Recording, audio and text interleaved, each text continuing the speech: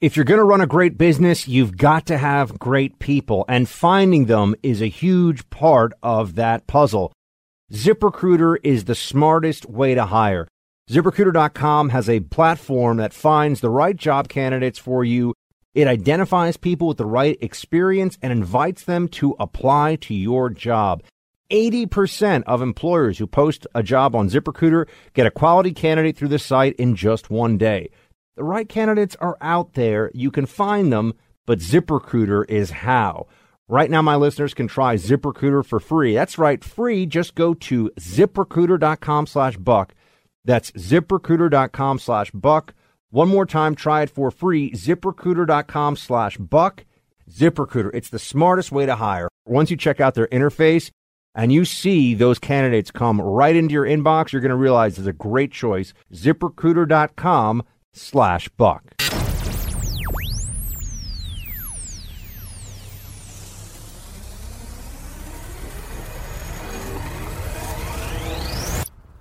You are entering the Freedom Hut.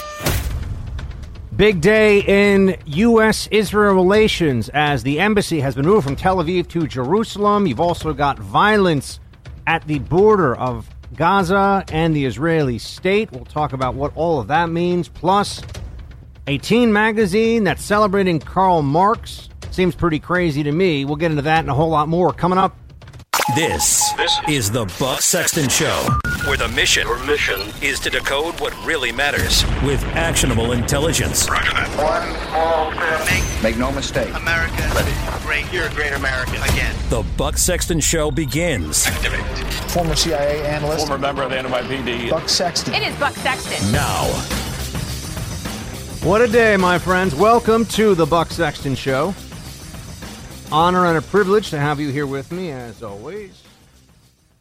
I am really enjoying watching this Trump administration flummox the critics, just to drive them up the wall. I'm not going to say that that's the one and only thing that I need to keep me happy with this administration, because that's not true. We need policy success. We need victories beyond just the rhetorical. But, man, it is fun to watch them squirm while Trump does things on the world stage, the place where he's supposed to be the least adept, right? We were told, okay, maybe he'll be good at infrastructure, maybe. Maybe he'll be good at a little bit of dealing here and there. But foreign policy, that's the preserve of the fanciest, smartest people. Kind of people who work for Democrat administrations. Not Trump the ruffian, the billionaire barbarian.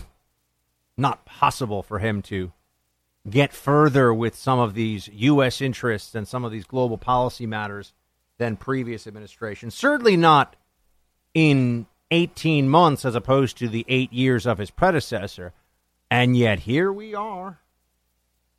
President Trump getting a lot of gratitude, a very warm, his administration, the folks that are over there, Ivanka, Jared, Mnuchin, and others, warm reception in Israel today. Here is what the Prime Minister had to say about this embassy opening. Play clip 9. Dear friends, what a glorious day. Remember this moment. This is history. President Trump, by recognizing history, you have made history. There you go. Making history. Let's be honest, not in year one, it's year 2 now. That's still really early, isn't it? It's still rather impressive. And it's just the beginning, isn't it? Now, I will get into some of the violence going on in Gaza. We'll talk about that as well, because it's not like this is going on without there being I shouldn't say a downside to it necessarily. It's just an opposite reaction. It doesn't have to be this way. That's what I mean by it. The downside doesn't come along with this decision. There is no reasonable expectation that anyone should have that because the United States moves its embassy. By the way, who is that really a decision for? For us and for our Israeli hosts. That's it. It really isn't, in fact, something that we have to take a worldwide proxy vote. We don't have to ask everyone's opinion on this. And yet you get the sense there's this consideration of this as though this is a vote by committee instead of a bilateral issue, which is really what it turns out to be, or turns out that it is. A few things, though. I want to get into the Gaza situation, what's going on with these so-called protests. I mean, yeah, there's some protests, but there's some violence and, yes, dare I say, some terrorist activity going on as well. And that has led to a response from the IDF, from Israeli forces, that has resulted in the deaths of over 50 people. But I first want to look at the policy side of this and just note that this is an issue among the very first issues that I ever looked at as a policy matter. In fact, I am in the swamp right now, not far away from my first D.C. job, where I spent my first time in D.C., working at a Mideast think tank as a research intern for the Clinton-era negotiator for the Arab-Israeli peace process. So that takes me back, 17 years, 18 years, something like that. It's almost 20 years ago now, which, as I say that out loud, it feels pretty crazy, but that is the case. So this was an issue that I went to very early on in my academic career, studied in school, and I learned a few things. And this will hopefully provide some context for the discussion we're about to have. I learned some things. One is that, generally speaking, in this country, on the issue of Israel and Palestine, it quickly devolves into not, hey, how could we solve this? Everyone pretends that they want to solve it, but very quickly you see that there is a polarization that occurs because people feel the need to take a side. Right? They take a side. And the pro-Palestinian left, I kid you not, I almost physically bumped into, and I don't mean that it would have been an accident. We were both coming out of the train. I saw Linda Sarsour today at the train station here in D.C. Just walked right past her, and we were a foot away from each other. I said, oh, interesting. Speaking of the anti-Israeli pro-Palestinian left, you have Linda Sarsour in the house. Part of me was like, it would be fun to try to engage, but you know what? I give people their private space, even public people. I see someone in public, I'm never going to heckle. I'm not one of those. It's just not who I am. Linda Sarsour, it was at least I thought about it, right? It would have been, hey, so why do you say all those terrible things? Just curious. You want to try to have a discussion about that? But I'm sure profanity would have come my way. And why? Ruin her day, ruin my morning. But you often see that this gets turned into a highly politicized discussion. And so I tell you from the outset that I want to solve the issue, but I also am allied ideologically and otherwise with the Israeli state. So just to be upfront about it. Doesn't mean I think everything Israel does is great. Doesn't mean that I don't think that there's some difficulties on both sides that we could alleviate, that we could do things to make less problematic. But I just view right now you have an Israeli state that's trying to do the right thing and that's trying to live in peace and has achieved a tremendous amount of prosperity. You have Palestinian people who are suffering, granted, but you have a Palestinian leadership that's a disgrace. And Hamas is a disgraceful organization. It's a terrorist organization. So I side with civilization against the terrorists. That's just a shorthand way of saying I'm with the Israeli people and the Israeli state against Hamas. I don't view Palestinians and Hamas as one and the same, though. Would also like to help. I would like the situation to be improved and America to play a role in that for Israelis and Palestinians. And so with that, or for Palestinians specifically, with that in mind, a few things here that I think have not gotten nearly enough attention with today. And I'll also come back to the Trump component of all this. But this is not the end of the U.S. as an arbiter in this in Mideast peace. This is not in any way, I think, something that we can look at as even a huge it's interesting. It's tremendously significant as symbol, but in terms of where this takes us with the actual peace process, right? The very elusive now Palestinian-Israeli peace process we've been trying to achieve. I actually think this will be better, and here's why. There was never going to be an Israeli state. It just wasn't going to happen. That did not have as its end state Jerusalem as its capital. So then you start to wonder, well, what's with the not having embassies in the capital if there is absolutely, positively no way that there would be an Israel that would allow Jerusalem to not be its capital, right? It was never going to be traded away. It was never going to be placed under just a generalized international mandate or all that. No, that was never going to happen. So why go through these games? Why go through these motions of, well, we're going to wait on the embassy because we don't want to make it seem like we've already decided. Well, they have decided, as they should.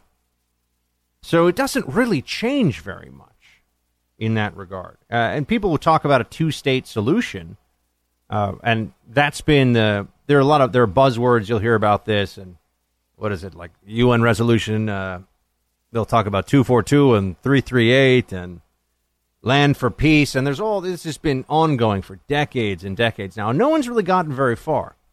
Although the biggest improvement has just been the Israelis, that's right, building a wall, building an actual physical border, and creating security for themselves, and then saying, okay, well, now what?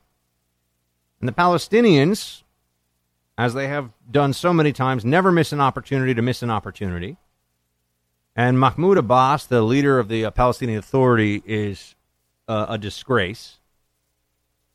And now we get to finally see an administration coming along, the Trump administration, that says this is nonsense, this holding off on the embassy. Why? It's already U.S. law. What's the point of pretending that there will be any future where we don't put our embassy with this Israeli state in Jerusalem? This isn't a carrot that should be offered up, right? This isn't an inducement to talks. This is just reality. So I think that's very important. And it also undermines a narrative here. You see, the narrative from Hamas is that the Israelis don't actually that the Jews do not actually have ties to Jerusalem. They have no authentic relationship with Jerusalem. They're usurpers, all kinds of vitriol from Hamas, specifically around Jerusalem. And this clearly undermines that narrative, right? Because one of the problems that you have with the hardliners, the radicals, predominantly in Gaza, but there's some in the West Bank too, is that they are told by their leadership, this is just temporary. This is just temporary. And they don't mean it's temporary as in there'll be a peace settlement. They mean the existence of the Jewish state is temporary. So when the world's lone superpower says, actually, our embassy with the Jewish state is going to go in their capital of Jerusalem, it doesn't obliterate the notion of a two-state solution. Quite the contrary, and I'll get into some of that in a moment. But what it says is you've got to stop believing and telling, in the case of the Hamas leadership, you've got to stop believing these lies, that this is going to change, that there is a world in which, a world that you should be waiting for, in which there is no Jewish state, there is no Jewish presence in Jerusalem. It's just not going to happen. Because as long as people believe, and they've been fed a diet of anti-Semitism and anti-Israeli rhetoric for a very long time, I actually tell you, I had it's kind of a personal aside, I had a girlfriend many years ago who, instead of meeting, it was her choice, she was in grad school, and instead of meeting me in, I forget where, I was going to meet her in Italy somewhere for, a romantic week away, vacation. And instead of going with me, she decided to go interview the families of suicide bombers in the West Bank for a school project. It wasn't mandated, but she did it. And putting aside for a moment the fact that I was disappointed and that was not a good move for our relationship, when she came back, she had a completely different view of what the problem was over there, because You had women who were celebrating the martyrdom of their children as suicide bombers. It was as though they had, gotten into Harvard or something, but obviously dead now and killed a bunch of people in the process. That this was a good thing. And this was now stretching back, a decade ago. But that was a moment that I always remember because Palestinian society had been so poisoned by this rhetoric from Hamas and these extremists and Palestinian Islamic Jihad and the Al-Aqsa Martyr Brigades, all these different groups and factions within the groups and militants, that this had now taken over even in some of the homes of people as normal in their minds. That's how poisoned they had become against, honestly, any basic decency or humanity. So you have to eradicate that. You have to take that narrative and shatter it and get rid of it. It's bad for the Palestinians. It's bad for everyone. And I think that moving the embassy works to that effect. I do have to talk to you about Gaza. We've got a lot here on this. And also the Trump administration getting credit for this. So we'll spend most of this hour on this issue. And then next hour, we'll talk maybe a bit about where the latest is with Mueller.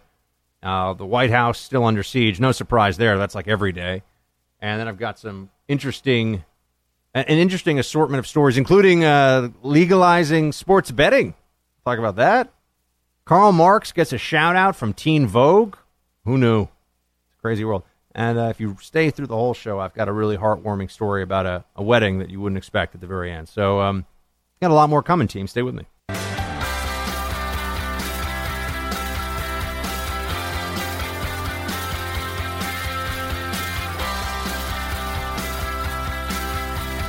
Jerusalem is still the capital of Israel and must remain an undivided city accessible to all. As soon as I take office, I will begin the process of moving the United States ambassador to the city of Israel as chosen as its capital.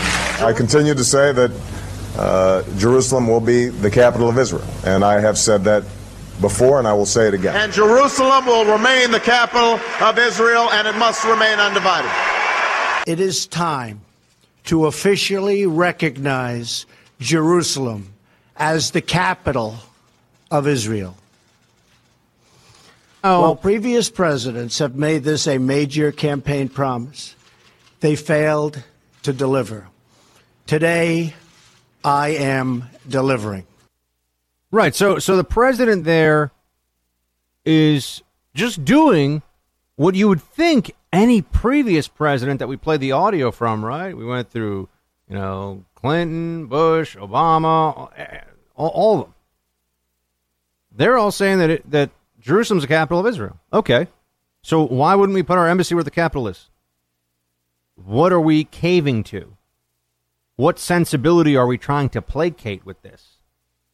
And with Trump, the genius, and yeah, that's right, I said it, the genius of some of his foreign policy moves thus far has been to forget about the so-called consensus, forget about what the people that think they are oh so smart on these issues have been telling each other about them for a very long time without fixing anything, without even moving the ball downfield, and say, what is the problem? Let's do something about it. What are we saying about it? Well, let's do something based on what we say. In this case, that means if Jerusalem is the capital, that's where the embassy will be. It's so simple, isn't it? It's so straightforward. Trump takes kind of an Occam's razor approach to foreign policy. All right, we got a big problem with North Korea. Let's maximize our leverage. We'll sit down and talk to North Korea, see if they'll stop this crap. We've got an agreement with the state of Israel that Jerusalem is their capital. We've said we want to move our embassy there. Let's just move our embassy there. There's no future in which we're not going to put our embassy there, so why not just do it now?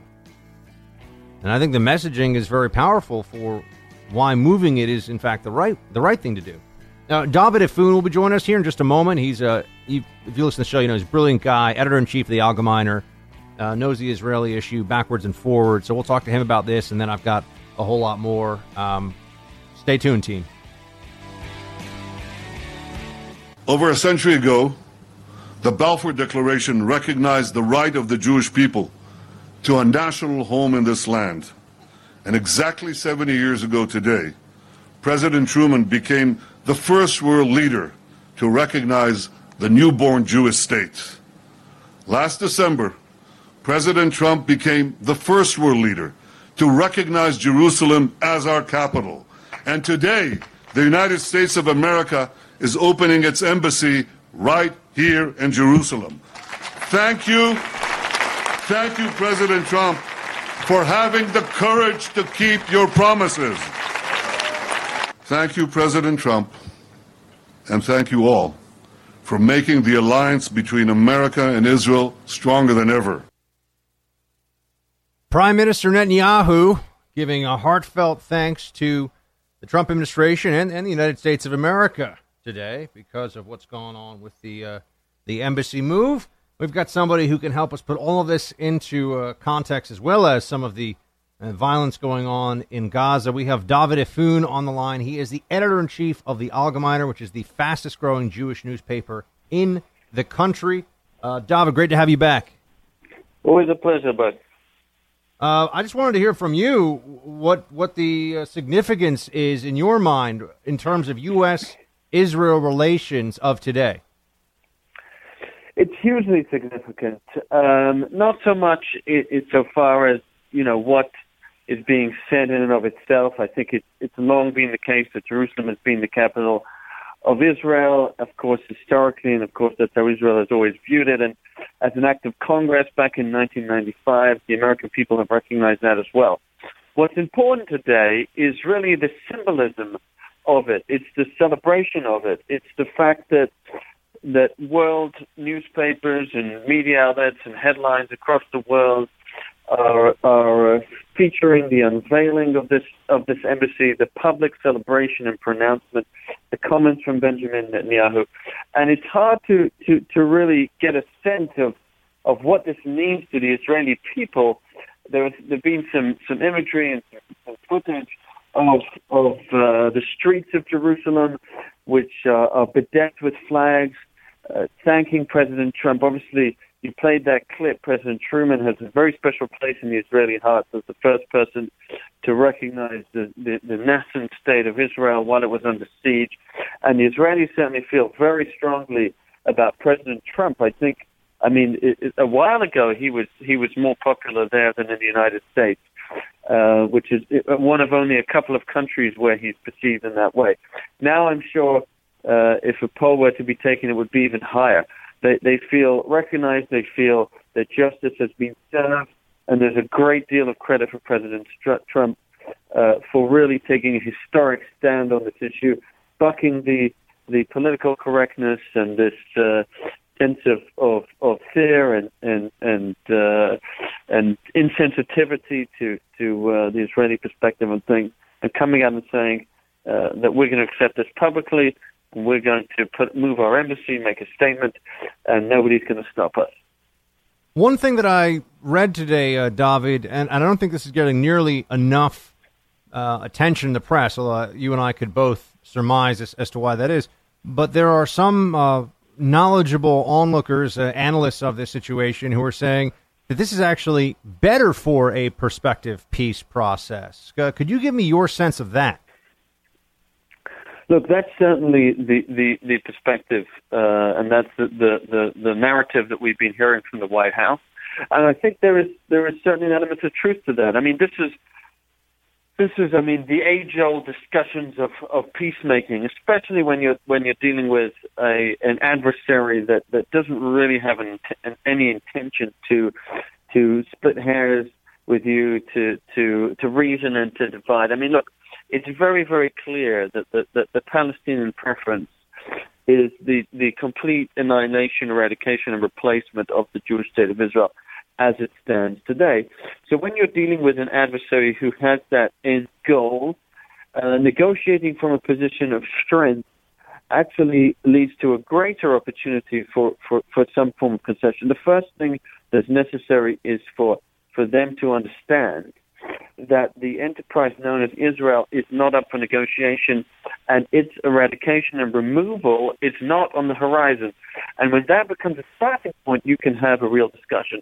As long as there is some hope that eventually, piece by piece, in the long term, the entity called Israel can be outmaneuvered and bypassed and overrun, then the tendency and the willingness to make real concessions and to really come to terms with it are going to be a lot less. And I think, by the way, that applies to lots of international discussions. There are echoes of that line of thinking in the North Korea discussions, in the Iranian discussions. In the end of the day, as with everything in life, the adversaries are going to push as hard as they can until they meet resistance. And when facts are established and when resistance and when lines in the sand are drawn and they're maintained, that's when you can start to have a conversation which doesn't involve the demise of either party. Now, I have to ask you, David, I have to ask you about this violence in Gaza at the border fence between Israel and Gaza. What do you make of it? I mean, clearly there's an effort to punch through the fence. You have the people are referring to this as a protest today in response to the embassy move, when we know that for 6 weeks now, these so-called protests that include Molotov cocktails being thrown, that include people carrying knives and chanting about how they want to break into Israel and kill as many people as possible. It's not really much of a protest, but that has been going on here. What is behind this? I mean, what do those showing up at the border fence between Israel and Gaza think they will accomplish by doing this? Look, at the end of the day, this is just a repurposed suicide bombing campaign.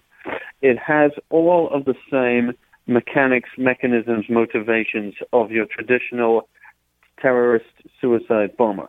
I mean, these guys are being handed weaponry, in some cases explosives are being sent down to the border. They know what the result is going to be. They know, and Hamas knows, and the recent studies, the Meir Amit Intelligence Center that studied many of the recent casualties, found that the vast majority of them were actually card-carrying members of terrorist groups. Today we published details of a report that was put together by a group of very, very senior military people out in Europe, headed by Colonel Richard Kemp, who was the head of British forces in Afghanistan, and a number of other very, very senior military officials, who described this as an orchestrated military terrorist campaign by the Hamas in Gaza. But, that's something that we've come to expect from Hamas. In the end of the day, they are cut from the same cloth as Al-Qaeda and as ISIS and as various other barbaric terrorist groups that are across the globe.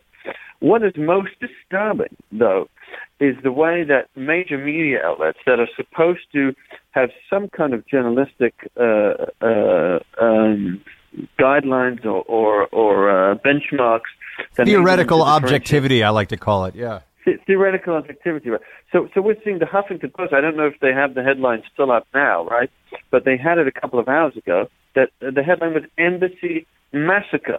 I encourage your listeners to go and to check their Webster's dictionary and see what the word massacre means. That is actually a blood libel. To accuse Israel of a sovereign state of wantonly massacring unarmed and defenseless civilians and this is from a major Western media outlet that I don't know if it's still owned by AOL or Time Warner, whoever it is. These are major U.S. companies. You've got to have some semblance of responsibility. It's outrageous how the major media outlets in the United States, certainly in Europe. I mean, look at the BBC today and the Figaro and all of the Aftonbladet, Swedish media outlets. I mean, they're leading on this thing and with the Hamas narrative that they have swallowed hook, line, and sinker. David Efun is the editor-in-chief of the Allgemeiner, largest Jewish or fastest-growing Jewish newspaper in the country. You should check it out, allgemeiner.com. David, always great to have you, man, and a good day in a lot of ways today. Always a pleasure, Buck. Absolutely. Team, we're rolling into a quick one. I've got a lot more for you coming back in just a moment.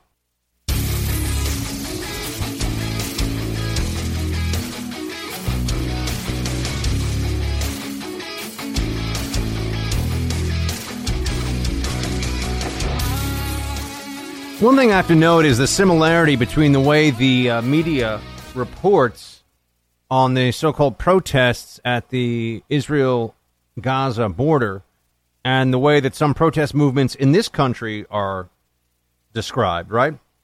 If you have a large gathering, and some people have placards, like some people have posters that they're walking around with slogans they're chanting, and there is also a group within that group that is engaged in violence. Do you call it a mostly peaceful protest, or do you focus on the violent actors, right? You see this all the time with the left in this country, whether it's Antifa or Black Lives Matter or any number of political movements where there are some people who are violent, but then there's this bigger group that's not engaged in violence. I'm talking about at the specific event, and they'll call it a mostly peaceful protest. Even in Ferguson, where buildings were burning down, it was a mostly peaceful protest. These thousands and thousands of Palestinians who have been gathered for 6 weeks at the border with Israel are, they're engaged in protest, right? That's part of it. But they're also engaged in a form of, it's kind of a passive assault. I mean, I don't know what you really, they're walking and daring the authorities to actually, in this case, the Israelis, right, the border patrol or the military, to do something about them.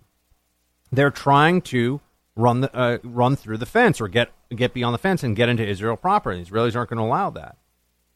At some point, the state's mandates have to be enforced with force, or else they cease to exist. And that's what they're testing here, right? They do this through a form of a kind of aggressive activism. But then on top of that, they're the people that are throwing Molotov cocktails, which can kill people, right? That's lethal. Throwing rocks, a favorite of so-called Palestinian protesters.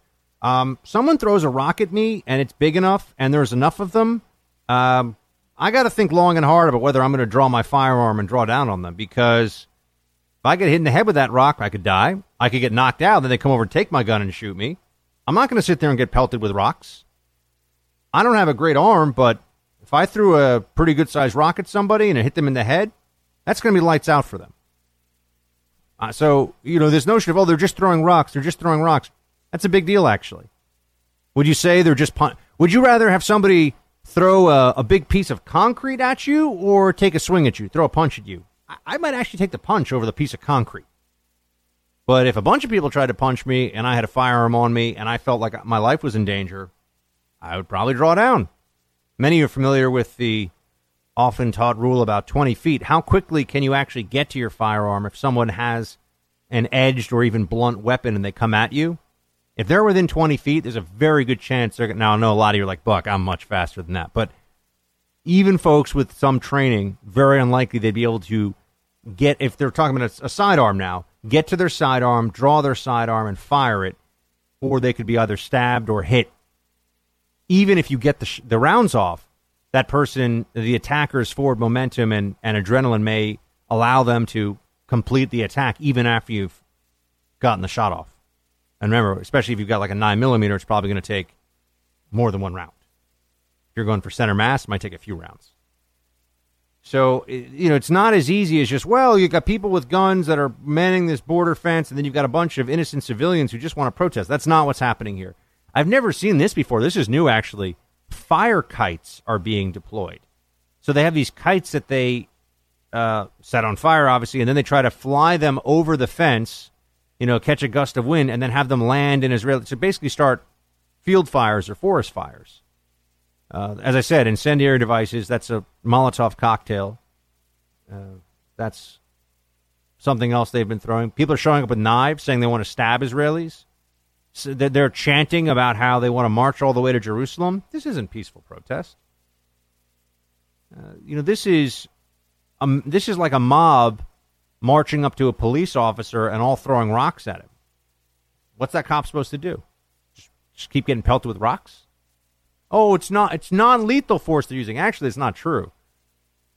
So this is where you're seeing the media breakdown between how they view. It's amazing. You think CNN, for example, takes a very pro-Palestinian point of view, and people would say, oh, why is that? Oh, that's right. CNN makes I believe most of it certainly makes a lot of its money in the international market. That's why they can have all these boring shows that nobody watches on during the day, and the ratings are garbage, and it doesn't really matter all that much. Because CNN as an organization makes a ton of money because in a lot of countries it's considered, this is the American cable news channel of record, and so they'll just beam it all over the world. So, you have CNN International, and it's in airports everywhere. It's kind of a background channel, right? In a lot of countries, CNN is the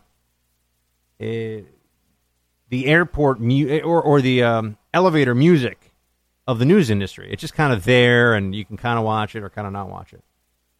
But I think that's why they take this particularly pro-Palestinian viewpoint in a lot of things. And certainly with the Trump administration, and I didn't get into that as much this hour, but they view this as, because Trump did it, it has to be bad. Breaking with tradition, I think, was the headline I saw earlier today. The Trump administration breaks with tradition. Oh, no, don't break with tradition. The tradition that has not exactly worked out so well, considering that the peace process under the Obama administration, the Israeli-Palestinian peace process did not get to first base. I think you could argue that Obama didn't even get up to the plate, didn't even get a chance to bat, because his administration was so inept in bringing together the Israeli side with the Palestinian side of that negotiation. So they have no wisdom to share here. They have no perch from which they can cast aspersions on what Trump is doing. And I think we will see that this was a spark for discussions, or if not, guess what? At least they tried. At least they did something. They took action instead of sitting around thinking that the status quo was what we want, because it is clearly not. I want to switch gears because I know there's been a lot of talk about what's going on with the embassy today, and let's focus on some things here at home. Immigration coming up in the next hour, and also SNL and political comedy today. We'll get into that and much more. Stay with me. So my family has a French bulldog. Miss Molly has a pit bull boxer mix. But whether you've got a little pup or a big one, you know that they can dig. And if they've got a lot of energy, if you've kept them cooped up for part of the day and then they get outside, guess what? Some of them start digging and digging, and then they can get out. And that can be dangerous, right? Get out on the roadway, get out in the neighborhood. Now all of a sudden you're looking for your dog, or predators can get inside your fence. Well, I've got the answer for you. Dig Defense. It's genius, and it solves the problem of having a dog that digs under the fence. No amount of digging is going to let your pets out of the yard or predators in. It is easy to install, comes in a bunch of different models. All you need is a hammer and a pair of gloves. If you have pets that dig under the fence, try it out. It's available online at Lowe's, Menards, Wayfair, and StopTheDig.com. Dig Defense is a solution to pets digging under that fence. Check it out. StopTheDig.com now. Buck Sexton. Your mission. Decoding the news and disseminating information with actionable intelligence. One small step. Make no mistake. America. Great. You're a great American. Again. This is the Buck Sexton Show. Activate. Former CIA analyst. Former member of the NYPD. Buck Sexton. It is Buck Sexton. Now. Just tell me, what do you need for this to all go away? A resignation? Yeah, right. Being president is like doing porn. Once you do it, it's hard to do anything else. Besides, my poll numbers are finally up. And speaking of polls being up. Oh, come on, we'll always have Shark Week. I solved North and South Korea. Why can't I solve us? Sorry, Donald, it's too late for that. I know you don't believe in climate change, but a storm's a-coming, baby. I've never been so scared and so horny at the same time. So that was from one of the cold opens, and welcome back to the Buck Sexton Show. One of the cold opens from Saturday Night Live recently. Now, you may be saying, Buck, there's big policy matters to talk about. There's all kinds of... Well, you spent the last hour on Israel and the embassy move. I want to look at the culture for a few minutes here and what's going on. It has been my contention on this show for quite some time, and I believe it to be increasingly true and obvious that culture is now a casualty of... I'm sorry, comedy is now... Well, actually, both of those things are true, but comedy is a casualty of the left. That progressive ideology and intersectional politics are making it increasingly impossible to actually be funny without risk to your career, to your reputation. But also it has replaced comedy with propaganda, right? Propaganda can be funny. Propaganda can sometimes be, clever, humorous, but it's for a purpose that you're having this stuff told to you. Right? It is meant to bring about a certain mindset, to change people's positions on things. And what you see from all the mainstream comedy shows these days, with a few exceptions, but all the big platforms, the late shows, SNL, is just atrocious. It's not funny. It's the same Trump derangement syndrome, snide commentary that dresses itself up as comedy somewhat, but is certainly not actually first and foremost concerned with making people laugh. And it's gotten so bad that I see even Vice, which is a left-wing hipster media organization, published a piece on how these cold opens from SNL are just virtue signaling political screeds from the left. They're not funny. They're elitist. They're snide. They're nasty. And it just goes to show you how much Trump has rattled the other side, that this is what they have to do week in, week out. They have all these different staff writers. They're supposed to come up with jokes that will make the American people laugh. And I think there's a real loss here, because maybe it's just cowardice, right? They have to make fun of Trump or else they worry that they'll lose their privileged positions. They have to make fun of conservatives, of white Christian males, of the right in general, because if they don't, then they're not woke enough, so there's a social pressure that comes into it. But my biggest thing is they're just not funny. And I find it so rare to actually have comedy that is in wide circulation, that has a big platform. I'm sure there are great stand-up people here. There, I saw stand-up myself in New York a couple months ago, and it was good. It wasn't overly political. There's a little political. Look, I'm okay with a little political commentary. I just think that there's a laziness that's at the heart of so much of the commentary we're seeing these days. And look, I used to like to tune into SNL sometimes. In the Dana Carvey, Mike Myers age, you'd throw it on, and there was some really good, Chris Farley. And it was funny. And you think back to the sketches that they would do, and they weren't meant to make one side of the political spectrum feel good about themselves and make the other side feel bad about themselves. It was just meant to make people laugh. Wayne's World, Celebrity Jeopardy, another example. Just meant to make that's one of my favorites. Meant to make people laugh. Where's the equivalent today? You just don't see it. And it's a function in large part of the way the left does business now. I do blame the Democrat Party. I blame progressive ideology. I blame the Twitter outrage mobs. These newfound theories of intersectionality and the victimology that is so pervasive in progressive thought, right? Who's the biggest victim? That's the first thing you have to determine before you can have any discussion about anything. Never mind make jokes. And I was actually happy to see that Jerry Seinfeld, when he was talking to David Letterman, by the way, I've never thought Letterman was funny. And everyone I ever know who's been around the guy says he's mean. So why, he's just a construct of the legacy media. There's just so much of it. They're constructs, right? They're the equivalent in comedy or in news of pop stars, right? In Sync. I was going to say Justin Bieber. Gosh, I'm losing it. I'm getting old. What's the guy's? Who's the one who's married to Jessica, whatever her name is, instead of me? Damn it. Timberlake, thank you. Justin Timberlake. Yeah, he's talented, but the rest of those guys, they were just kind of part of a machine, right? Were they so great? Were they so talented? They kind of got lucky. They're part of a machine. You have that in comedy, too. Some of the right guys, or some guys are just in the right place at the right time. You have it in news for sure. What's the difference between like one anchor and another over at CNN? I don't know how much Zucker and the executives like them. That's really it. Not much of a difference in skill set, and certainly not much of a difference in skill set with people that are doing local news in Peoria. I mean, it's all the same thing, right? So, but I look at this and I think Letterman. Okay, I'm sorry. I just go on my little rants. I just don't like. I've tried. People are like, you're from New York, Buck. Letterman was based there. No, Letterman's just not funny. The top 10 lists are usually cheesy. But I'm done. I mean, the whole thing. It's just not good. At least in his last 10 years on air. I can't speak to what it was like, earlier on. But Seinfeld was speaking to Letterman, and this issue came up. Play clip 2. Do you do Trump stuff when you go out? No, it doesn't interest me.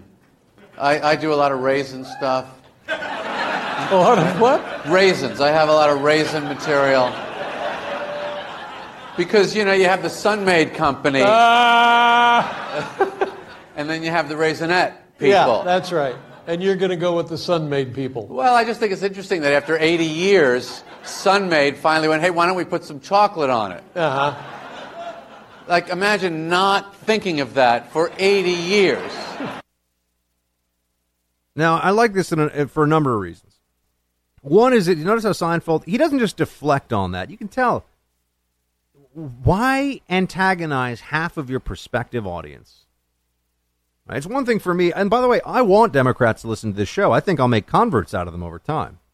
And I want smart Democrats to write to me in good faith and say, you're wrong on this because of this, or I disagree with you. I'm always trying to learn more, too. One of my favorite things about what I do is that it is my mandate to learn more, to get smarter on everything that I talk to you about each and every time I come to this microphone so that I'm a better host. So this is what it pushes me to keep reading and writing and, diving into more books and making the time to do more research. And I love that part of what I do. But, I also understand that you're generally going to have a right-of-center audience listens to a conservative talk radio host. If I were in comedy, I would want everybody to listen. I'd want to make everyone laugh as much as humanly possible. But they abandon that as a mission even. They're really just trying to make the left laugh. And you see this with the shows that are getting greenlit on Netflix and these other platforms. I've been telling you, we are behind on the digital platforms. We're going to wake up, and the younger generation is going to be so much more interested in the news programming on YouTube and Facebook Live and Netflix and Amazon and everything than they are in like the old stodgy, I'm a news anchor on CBS and I get paid $10 million a year, even though you could pay somebody about a tenth of that and they'd be just as good and super excited for the job. I mean, that's all going away. Right? This is why you have a lot of the big names in media, in news media, at the legacy networks are really so insecure because I think they know that, one, they're just lucky, but they're so lucky that to just get through the day, they have to think that there's actually something special about them. But two, their whole business model is disappearing. The notion of fight it out internally to get some very rarefied news anchor job in one of these places. It's just not. People can say, "Oh, Buck, just because you're not going to do that." It's not going to exist anymore. And trust me, in 20 years, none of my peers, and you know who all the good conservatives are right now. I have a lot of them on the show. None of my peers who are going to be big in the commentary and news business are going to be vying for like an ABC News position. It's just not reality. Maybe there'll be some digital version of it, but there's not going to be some channel that has this huge built-in advantage. Advertising changing. It's all changing. Comedy, I think, is ripe for disruption. I mean, I'm not just here to bemoan this. We need better platforms for comedy in general, and yes, conservative comedy too. But as a more broad spectrum thing, I just want to see people that try to make people laugh. It's so... there's all these studies about how it's good for you, and it's one of the reasons I try to joke around here as much as I can on this show. Like, I'm not a comedian, I know that, but I do try to, if I can't make you laugh, at least I'll make myself laugh over the course of the show. But this is something that, it's just being stripped from our culture. It really is. We are watching the death of comedy in slow motion because of progressives, and they're even starting to pick up on this. No jokes are funny, everything is offensive, except you have the additive effect of or the double whammy, that's what I was trying to think of, you can't make any jokes unless they're about conservatives, and then you can make all of your jokes as mean as you want. That's the way that we're supposed to go forward now. It's just crazy, and I'm really tired of it. I feel like a lot of you are too. By the way, because I do take your suggestions, folks, those of you who call in, those of you who write me, I did over the course of the weekend watch a few episodes of Last Man Standing, and it was a revelation. I'm like, oh, look at this. A show about a family in America with a guy who's being, kind of a red-blooded, salt-of-the-earth guy. He's got a wife and, 3 daughters, and they're just going through life, and it's supposed to be funny. That's it. Doesn't have some huge clobber-you-over-the-head agenda. Isn't supposed to be making you change the way you view this or that contentious social issue. It's just, hey, here's a show. Let's, stuff that everyone deals with. Whatever race, whatever creed, whatever color, whatever, all of us deal with these things. And I think that there's so much more room for this now because we see the way all this is going. But Last Man Standing was good. I think it's coming back, too, which is, well, I'm happy about that. But my only thing, and this is just a stylistic issue, and some of you are probably going to be mad at me for that, but that's all right. I don't like laugh tracks. They have them in The Big Bang Theory. They have them in a lot of these big shows still. I prefer just the comedy, and you kind of cut back and forth different scenes. I don't like laugh tracks. It's just a thing for me. I know. I also don't like when people talk in the quiet car on Amtrak, which happened recently, and I almost lost my cool because we are not barbarians. The quiet car is sacred. 844-900-2825, team, if you want to chat. 844-900-BUCK. Maybe we'll talk about, there's some fun stuff from the campus reform and Obama's Nobel Prize. Also, the latest on immigration. We've got the media is still dug in, trying to get as much mileage as possible out of this story about the bad comment made about John McCain. Maybe we'll get into some of that. And like I said, Karl Marx, 200-year anniversary. There's a teen magazine that read about Karl Marx. I want to tell you about that. That's coming up in a little bit. We'll talk about it. And I got a bunch of other... Oh, and this at the end of the show, I've got a really sweet story to share with you. It's not mine. It's from a priest who posted online, but it's just really nice. And I think, if nothing else, stay with me through the rest of the show for that, because you might tear up a little bit. Be right back. Black Rifle Coffee, my friends. It is what I drink. It is my favorite coffee, and I drink it every day, and I hope you do too. It was founded by veterans. They're really into it. It's small batch roast to order coffee. So they love making delicious coffee. Don't think this is just, we're supporting veterans, because in and of itself, that's enough reason to buy Black Rifle. But on top of that, you can add that this coffee is delicious. Silencer smooth, caffeinated as blank, just Black Rifle blend, Victory blend, Freedom blend. They've got delicious stuff. You should really check it out. Go to blackriflecoffee.com/buck. Type in the coupon code BUCK15. That will get you 15% off at checkout. Make sure you type in code BUCK15 for 15% off at checkout. blackriflecoffee.com/buck is the website you should go to. They also have great gear. I've got some of their T-shirts. I really like that. I drink their K-Cups. You can have it delivered. Set up a subscription so it comes to you each month. blackriflecoffee.com/buck.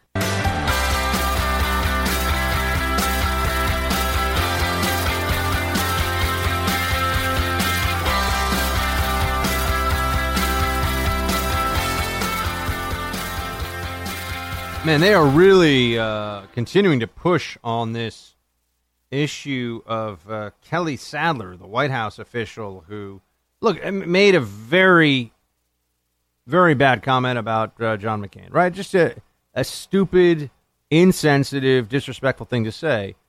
But my understanding was that, and I could be wrong, but that she had called the McCain family, apologized to them. And yet this is still a story. I was in the gym today here. I know, right? Fighting the dad bod. It's a losing battle. I was in the gym today here in D.C., and they had MSNBC on in the locker room. First of all, there should be no TVs in the locker room. Second of all, why is it MSNBC? Are they just trying to get me angry before I work out? I mean, maybe that's some form of motivation, but this is all a total aside. But they're still trying to make this a a story, a continuing story. I mean, we covered this a bit last week. Today, Raj Shah, who we've had here on the show, took over the White House press secretary podium from Sarah Sanders. She was out for today. I don't know why. And Raj had to just deal with just one question after another. Remember, we got the embassy move today, still the whole Mueller probe, all that situation going on, big immigration issues to deal with. Reports out that Trump wants a budget deal before the August recess. I mean, all kinds of stuff to really have the media sink their teeth into. And what do they really want to talk about? How mean somebody in the White House was. And that's what they want to talk about. Play 11. Senator Lindsey Graham said, I wish somebody from the White House would tell the country that what Kelly Sadler said was inappropriate, that that's not who we are as a Trump administration. Why not just apologize? Kelly Sadler told Meghan McCain that she would apologize publicly, and that has not yet happened. Why has that not happened? Can you explain how it's being addressed internally? Here at the White she House. is still an employee here at the White House. She came to work today. Why hasn't she publicly apologized as she told Meghan McCain that she would? Portrayed Kelly Sadler is a little bit of a victim here. Do you agree that she's a little bit of a victim here? And why? Is there any environment where conveying that thought would be viewed as appropriate? You said it is dealt with internally. Has anything been dealt with since last week when she called the family? We're leading the meeting where Kelly Sadler said what she said. How did it strike you? Did you find it to be inappropriate? And what was the reaction in the room? And that's just a smattering. That's just a selection of the questions asked on this issue. A few things on this. They want her fired. The media will not be satisfied until she's fired. Oh, but keep this in mind, too.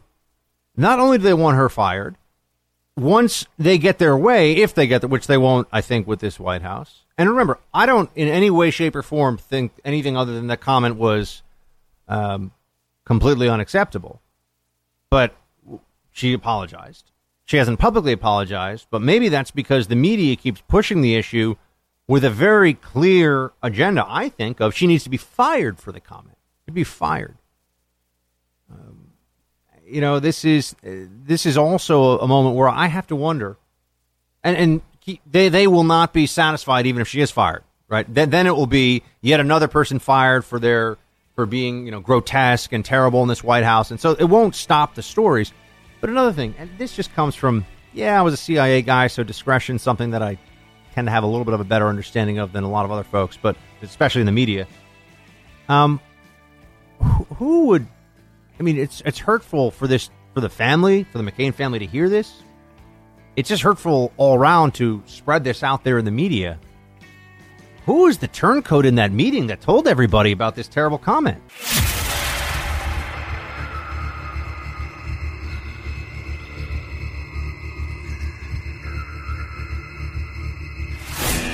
He's back with you now, because when it comes to the fight for truth, the buck never stops. Big decision came down from the Supreme Court earlier today. It's going to change what is legal and what is not when it comes to betting on sports. I'm not somebody who watches a whole lot of professional sports, but I do have interest in the government, its regulation, and its mandates when it comes to what is acceptable and unacceptable commerce. We have somebody, though, who can answer all these things for us and bring it all together and make some sense of whether you can actually now go and bet on the Crimson Tide or Roll Tide, or I don't know. I don't know anything about college sports at all. Emily Campagno is with us. Yeah, she knows. Emily Campagno is with us. She's a former federal attorney, also a legal analyst and sports business analyst. Emily, great to have you back. Thanks so much, Buck. How are you? All right, so tell me about this decision today. First of all, what led to this? Right. What led to this is the fact that in 1992, a law was passed that effectively prohibited states from enacting their own legislation to create sports betting, right? And New Jersey kept trying to get around it. And so eventually the NCAA sued New Jersey for trying to get around it. So in turn, New Jersey sued back and said this 1992 law is unconstitutional. And finally, the Supreme Court agreed to hear it. And so what it boils down to is the fact that if Congress had passed a law that said we federally prohibit sports betting, then that would have been constitutional. But instead, the law said we prohibit states from passing laws to that effect. And as we know, that is prohibited via the commandeering exception in the 10th Amendment. And so that is why the Supreme Court struck it down today. So essentially, it opens the doors for states to set their own laws to regulate and execute sports betting within their own borders. Now, under this law before today, right, the situation was that you could, I'm not somebody who does any sports gambling because I don't watch much in the way of sports, as you know, Emily, but you could place a bet, right, but you would have to call Las Vegas or something? Wasn't there? So you could be in a state, but you'd have to call a place and they'd put the bet for you there? Or how did that work? Right, essentially that original law carved out exceptions. And here's the irony, is that it actually carved out an exception for New Jersey at the time also. And New Jersey was sluggish and slow and failed to take advantage of that. They failed to be timely. And so Las Vegas and states that already had sports lottery, which includes states like Oregon, they got in under that exception, the grandfather clause, but New Jersey just failed at it. So in a way, it's good that they didn't, because now the law has been 100% overturned, ruled unconstitutional. But until then, in this past interim, you could only, again, place bets under lottery systems if it was already existing, or in Vegas because of the grandfather clause. Now, note as well for listeners, this doesn't change online gambling. This only has to do with state borders. And so until something happens differently on the federal level, when you see and hear people already talking about, mobile apps and this and that, it has to be tied to a house. It has to be tied to a racetrack or a brick and mortar within a state so that you're not operating across state lines. Ah, okay. See, that's really important. So before, you would have to call a state that had the exception, and they could place the bet for you in that state. And now, any state, based on the Supreme Court decision that came down today, any state could say, New York, they could say, okay, we're going to set up the New York betting authority or something, right? I mean, I know this isn't what they call these things, but and anyone can show up and they can bet on whether the Hoosiers are going to beat the Hoyas, right? There we go. I got a couple. I don't know if they're even in the same conference or whatever, but there's something there. I'm close. But so you could do that as long as you were doing it at that authority in the state where you reside or in the state where you're placing the bet. But I couldn't say, as a New York resident, call Ohio and say, "Hey, I want to bet on your game there." Right? I mean, am I close? Yeah, you're on the right track, absolutely. And again, you can't cross state lines at this moment unless you are tied directly to that house. So you're right on that account. And I do want to point out too for listeners how complex this is. In that, so you mentioned, the Gaming Commission or who would oversee. So certain states have been eyeing the fact that this was in the works, and there are many states that already have legislation approved and ready to go that was contingent upon this being struck down. And they've proposed that their existing gaming commissions or things of the like will now be amended to oversee sports betting operations as well. There's obviously a lot of profit that is to be made that goes to the state and those individual houses, and including sovereign tribes, right, and casinos in certain states where that applies. I want to say around 30 of them. And the biggest issue here, the biggest con, was the preservation or the potential for piercing of the integrity of the game. And so when you hear a lot of kind of vernacular about this, people have been talking about the propensity for addiction, and obviously there is that. But really it had to do with preserving the game, because that is why that 1992 law was passed in the first place. And so that's why now everyone is clamoring to ensure a portion of the profits goes toward what they're calling it's an integrity free. And so the irony is that all of these big league and professional sports organizations that have been protesting this the whole time, they've actually been lobbying now for the last 6 years undercover, or openly, but on the side, with these states to make sure that they get a cut, because they're saying we are now the ones that have to foot the bill for that integrity. Huh. So what's the integrity thing, by the way? They think that if people are allowed to place bets on games, then people are going to cheat in the games? Like, that's what they say? Because can't you place a bet right now in Vegas? Exactly. Yes, you can. And yes, that is the fear. that, that coaches and players and officials, and all of a sudden there will be one mass of corruption. And how much of this, Emily, I got to jump in. This is important. How much of this is really about Vegas, Atlantic City, a few other places spending a lot of money on lobbying and trying to protect their own prerogatives here by being places where you can actually gamble? You know what I mean? How much of this is actually gambling special interest driven up until this point instead of actually about protecting the game? Or do you think it really is primarily about just people wanting to protect the game? I don't know. I'm asking. I think that is the pure intent at the heart of what obviously translates into money. So it all goes to everyone wants to make sure that their bets are based on pure principles and that their money will not be, rendered vulnerable by other people cheating and by corrupting the game and corrupting thus their gambling. The enjoyment, of course, that's like a pure thing, that's the fan thing, but how it relates becomes a lot more complicated. And I want to point out, because we are all interested in our tax dollars and how money is spent and what things we are obligated for, the states are already taking firm positions over who foots that fee. So West Virginia, for example, they're like, absolutely not. There's no way our states will shoulder 1 red cent of this integrity fee. Like, absolutely not. That's going to be fully casinos. And New Jersey says, absolutely not. You spent the last 6 years, bleeding us dry and screwing us in court. So absolutely not will you even see a red cent at all from us. So it plays into account as well, like who foots the bill for the preservation that then protects people's gambling dollars, as you pointed out.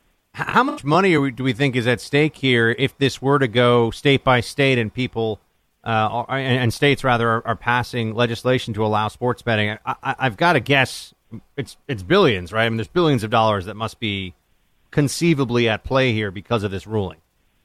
Right. Okay. So the American Gambling Association, they have estimated $150 billion was spent annually illegally legally outsourced because sports betting was illegal here. And in 2017 alone in Nevada, where it's legal, so hard numbers of legal sports betting, we had $4.8 billion wagered, and then the sports books themselves made $249 million. So that's 1 year, one legal place, and that's what we're looking at. You're absolutely right. The point is in the billions. And note too, for people who aren't as versed in gambling, that sports betting isn't really lucrative for the house. It is more lucrative actually for the fans.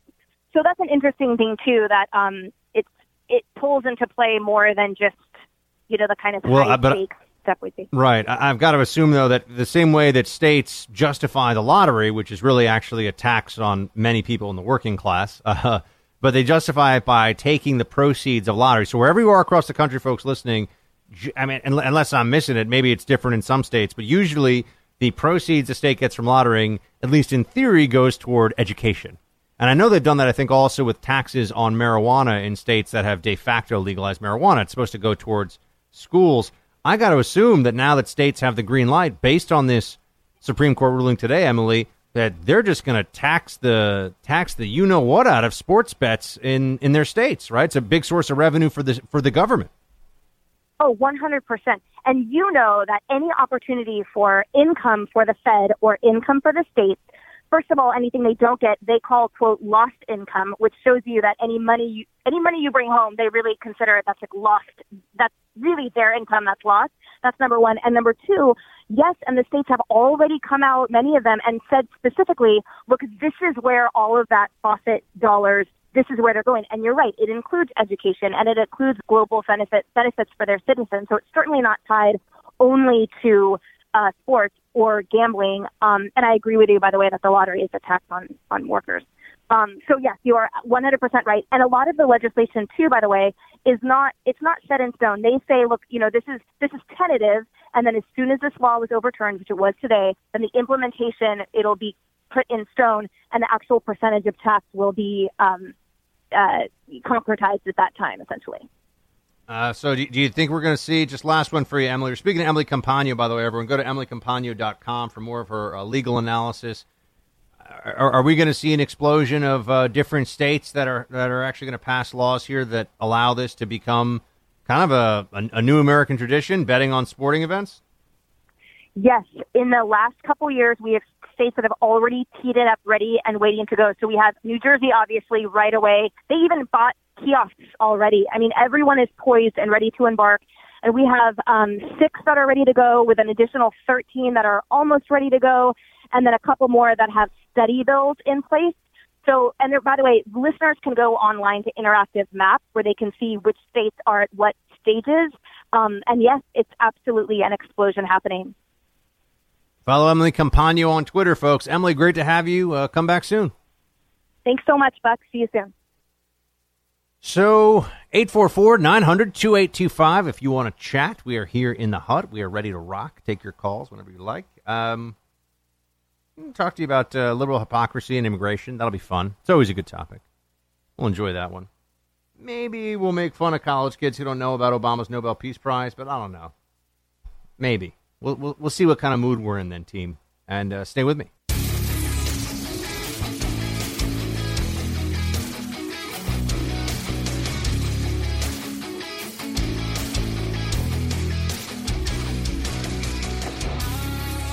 Hey, team, we've got some calls coming in. Hey, John in Bucks County, based on the name, clearly God's country, Pennsylvania. Yes, John, great to have you.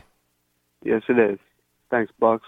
I just want to say I've been listening to you for a long time, since The Blaze, and it makes me proud that there's somebody out there speaking truth to power like you. You're smart, you're funny, and you got a good objective opinion of stuff. You're very kind, sir. Thank you. Well, you're welcome. You deserve it. What I wanted to say was about voting. We're voting in Pennsylvania tomorrow, and I've been watching what's going on with Trump, and I hope people that people listen. Is this a to primary, John? Can you give us a little primer? What's up for tomorrow? You said you're voting. Well, who's running? Who's voting? Well, there's all kinds of people running, but I'm saying what I'm telling people that listen to Buck Sexton is they should get out and vote, because Trump showed that you can get out and you can put some of these people out that are some of these deep state people. You got to start at the grassroots. You got to really get out there and you got to vote, because if you look at what's going on, if they can do that to Trump, they can do that to anybody. And what they're doing is just dead ass wrong. Some of the stuff's coming out with that embed in the campaign and stuff like that. I'm gonna drill down to that. People are probably like, Buck, why aren't you hitting that more today? I'm doing some of my deep dive research into it. Probably hit it more tomorrow and the next day. But I do think that there's a preponderance of the evidence now pointing toward a penetration of the Trump campaign by somebody working on behalf of the FBI and perhaps others in the intelligence community. We don't know yet, but we'll look into that. And John, I appreciate you calling in from Pennsylvania. Thank you, sir. Don't think that that's off my radar. I will certainly be spending more time looking at and thinking about the Mueller probe. But to be honest with you, folks, I need to stop as a preface to a sentence. I need to not use that anymore, because it makes it sound like, well, unlike the other times where I'm being dishonest with you folks, right? Let me be straight with you here. Unlike the other times, no, but I get Mueller fatigue here, and I know so many shows spend so much time on it. I feel like by the time you get to listen to me, many, those of you listening live, or many of you are listening on the podcast later on, I'm giving you stuff that you haven't heard elsewhere, and hopefully stories you haven't even heard about elsewhere. It's one of the value addeds that I like to have here on the show. So I try to also mix it up. Today, look, you got to talk about Israel when it's the biggest story in the country, I think. You're right, what it means to the Trump administration. So we certainly do a fair amount of the big news of the day here, but I try to bring other things into the mix as well. That all said, I just also get tired of Mueller, the whole thing, right? Oh, this and that and this and that. And, it's certainly a marathon, not a sprint, and it feels sometimes like it's a marathon in slow motion, right? It's just watching paint dry here, with hoping this thing is going to end sometime soon. And I'll look into, we wanted to have Kim Strassel last week. She got super busy because her story on this possible penetration of the Trump campaign became one of the main news narratives in the country, unless you're a Democrat, and then it's just Stormy Daniels and Russia, or this guy Michael Avenatti, who her lawyer, the porn lawyer, this guy is sending around some pretty crazy emails to people in the media threatening them, like, you can't talk about this or I'm going to sue you and you better watch out or else. This guy's a clown. This guy's a real joke. But notice, Cooper and Cuomo and Tapper and Maddow, and they're all, they treat this guy like he's a real hero of the resistance. They'll treat him with a lot of respect. The guy who's, the porn lawyer guy, Avenatti.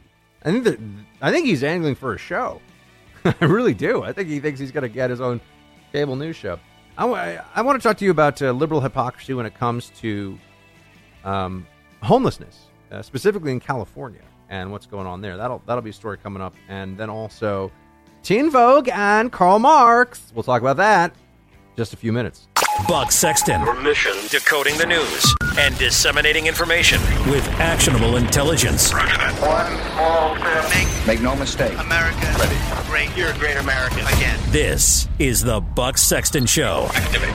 Former CIA analyst. Former member of the NYPD. Buck Sexton. It is Buck Sexton. Now. It's about 75% of the geographical area is inhabited by 25% of lower income people, by and large. So people in this medieval society on the coast, they don't believe in water transfers for agriculture and for poor people, but they surely do for the artificial landscapes in the Bay Area, whether it's Hetch Hetchy or the California Water Project. So that attitude it sort of reverberates throughout California, and it's a dysfunctional state because of that. There's the middle class, about 4 or 5 million people have left. We had about 4 or 5 million people come illegally from southern Mexico, and we've had an enormous concentration of global wealth in a very small geographical area, and you put all that together and you get what you have now. A dysfunctional state. That was Victor Davis Hanson, one of my favorite contemporary writers. Does a great job, National Review. I really like his books, too. And I had the good fortune to be I was going to say, I was out on the West Coast, got that. Who cares about that for now? But he's a really interesting guy, and I really appreciate his analysis as a California native of what's going on out there, because it is a window into our future. And when I say that it is turning into a stratified socioeconomic society like Latin America, I don't mean in terms of the Latin American population in California. I mean incredibly wealthy people, period, and very, very, very dependent on the state, not wealthy people, right? You have that across much of Latin America. That's the status quo in Brazil. That's the status quo in Argentina. That's just the way that it is. And California doesn't have an answer to this problem, really. And I think it's just going to keep getting worse and worse.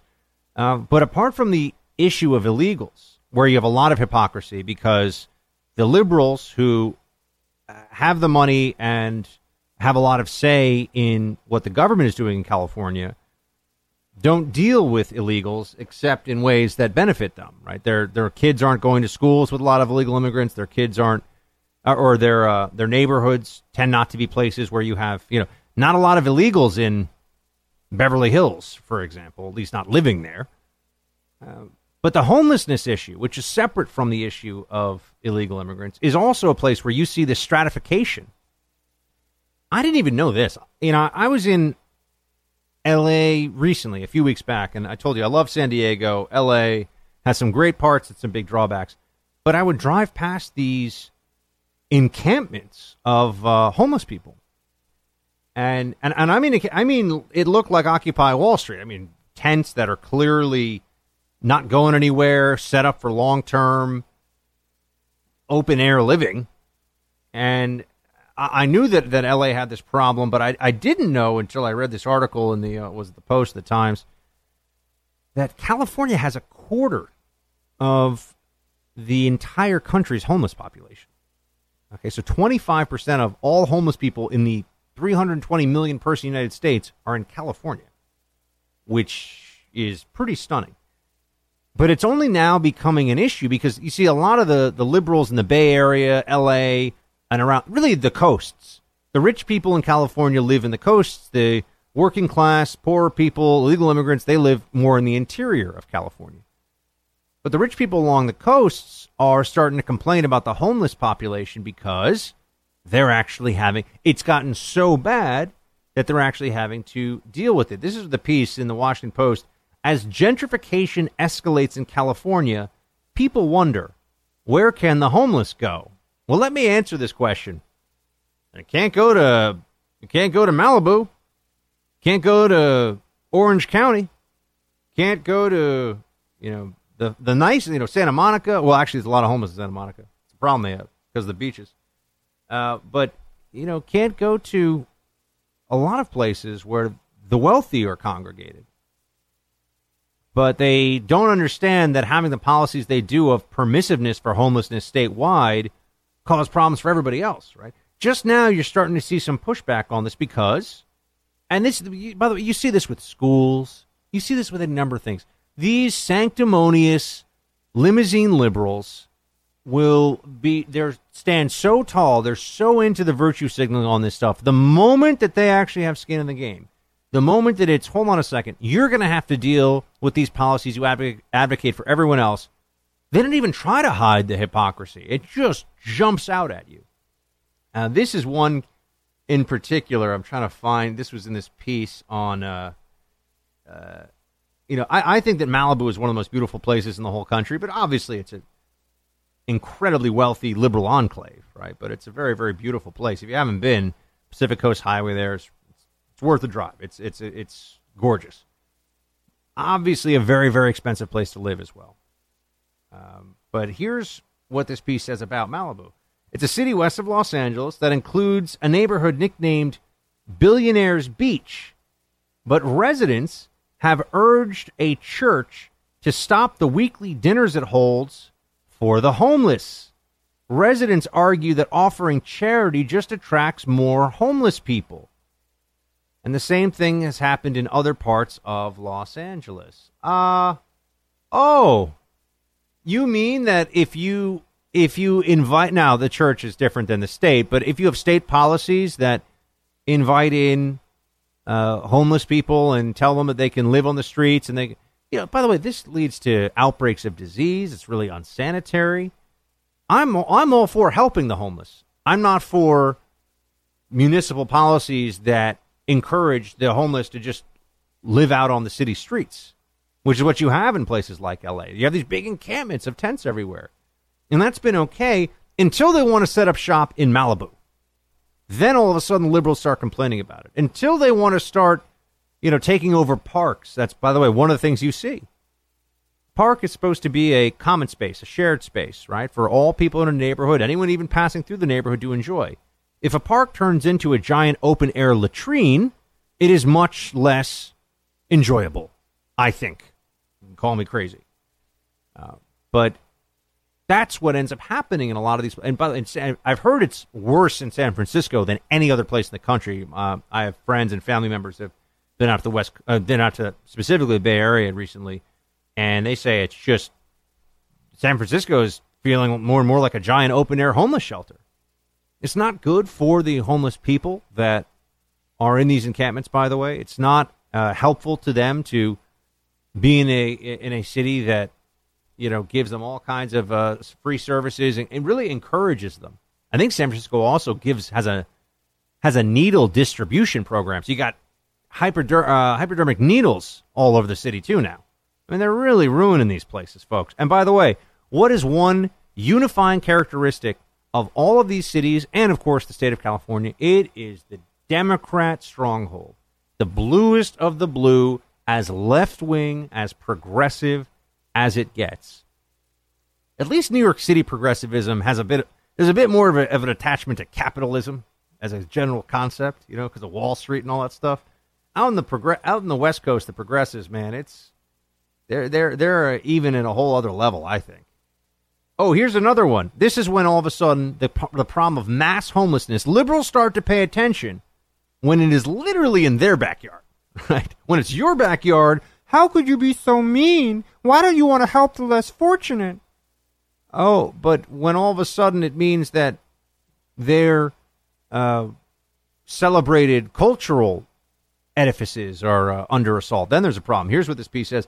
There was a fire last fall that threatened the Getty Museum because a fire started in a hillside homeless encampment. which drew calls from some of the richest Los Angeles neighborhoods for the government to do more to address the issue. Downtown businesses also burned as a result of cooking fires that got out of control in homeless enclaves. This stuff is dangerous. Plus, you get a homeless man walk into a steakhouse in Ventura in Los Angeles and stab a 35-year-old man as he ate dinner with his 5-year-old daughter sitting in his lap, folks. Okay? Allowing for widespread, systematic homelessness on the streets without a city program to address it and deal with it right away is a big problem.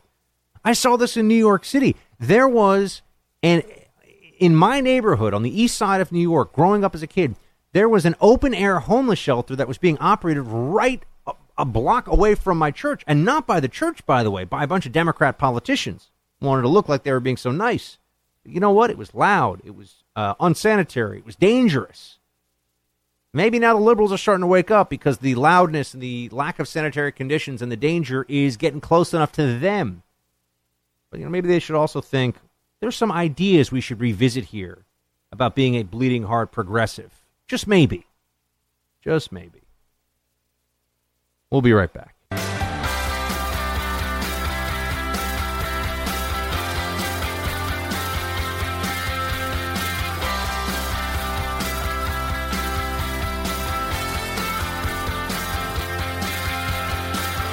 So the left has some weird heroes.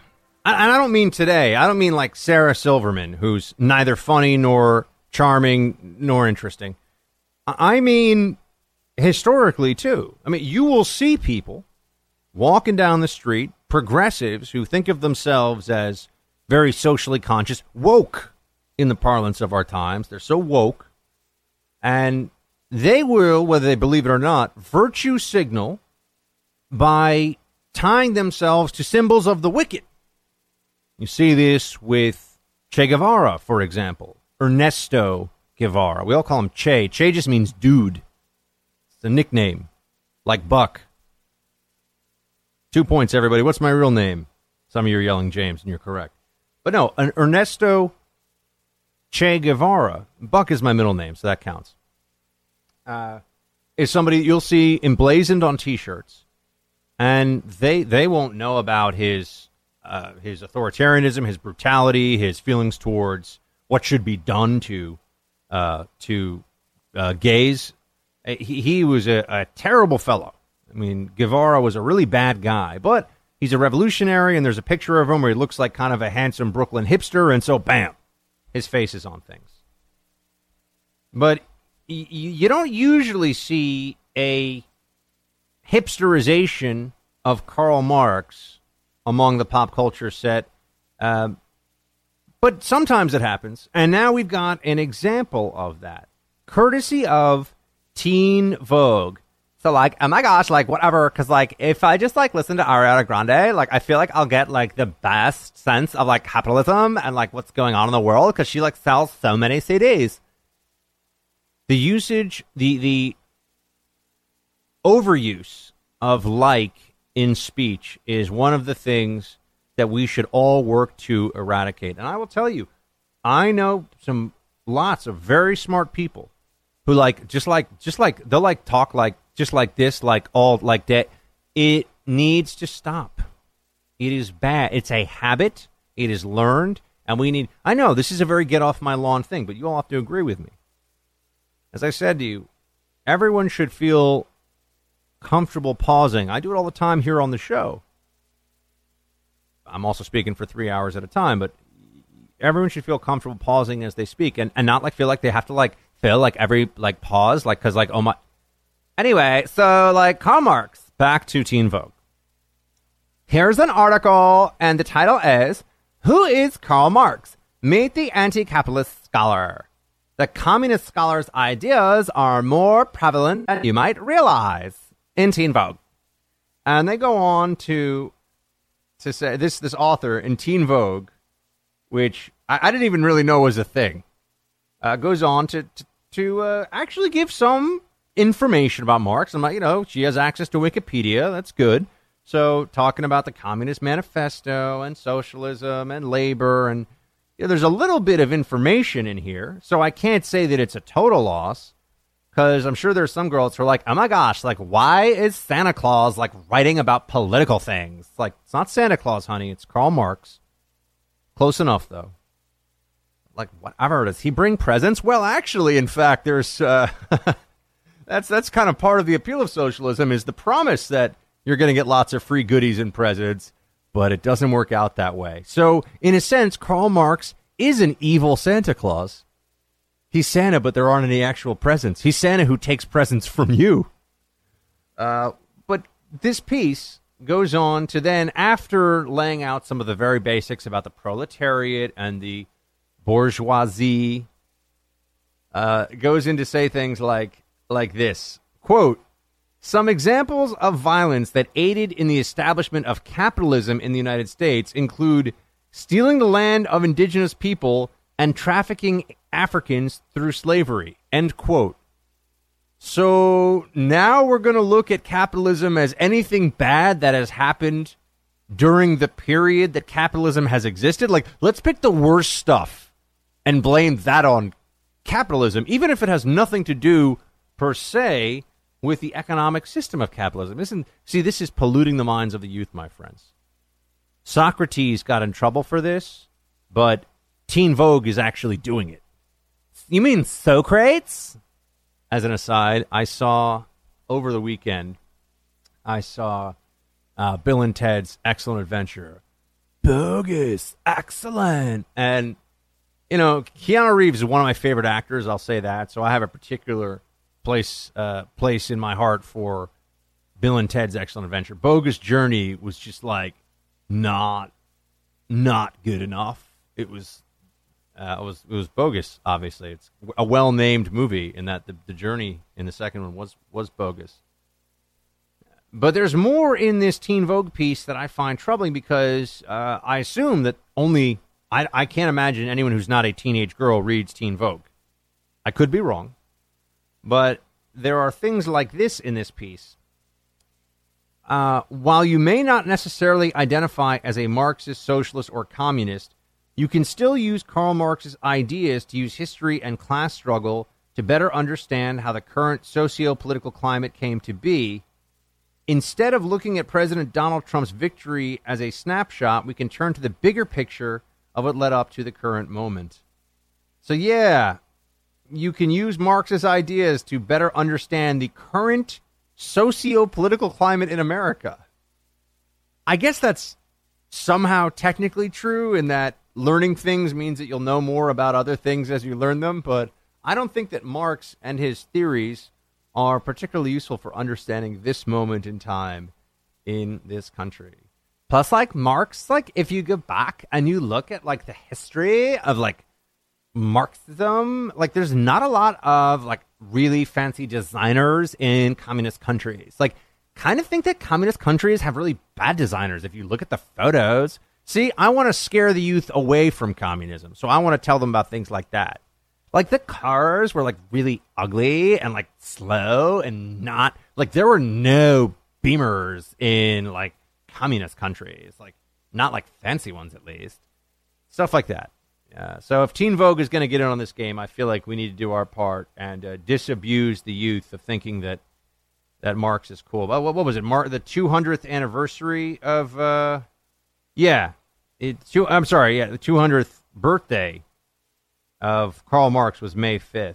That was why this is getting some traction. Oh, and maybe it will be good, just as an aside, maybe it would be good to include in this piece about Marxism in Teen Vogue some discussion of the hundreds of millions who were killed as a result of this guy's terrible ideas that negate basic human nature and therefore dignity, and the billions of people throughout history who have been enslaved as a result of these terrible ideas. That also might be nice to throw into this Teen Vogue article on Karl Marx. But, like, happy birthday, Karl. You're like 200. That's, like, so old. Like, OMG.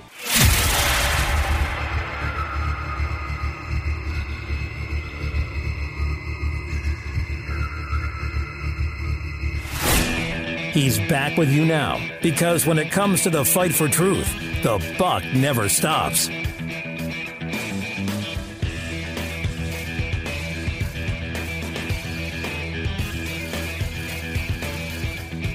Team, whenever I see something online that I think is really worthwhile, I try and share it with you, even if it's has nothing to do with the news.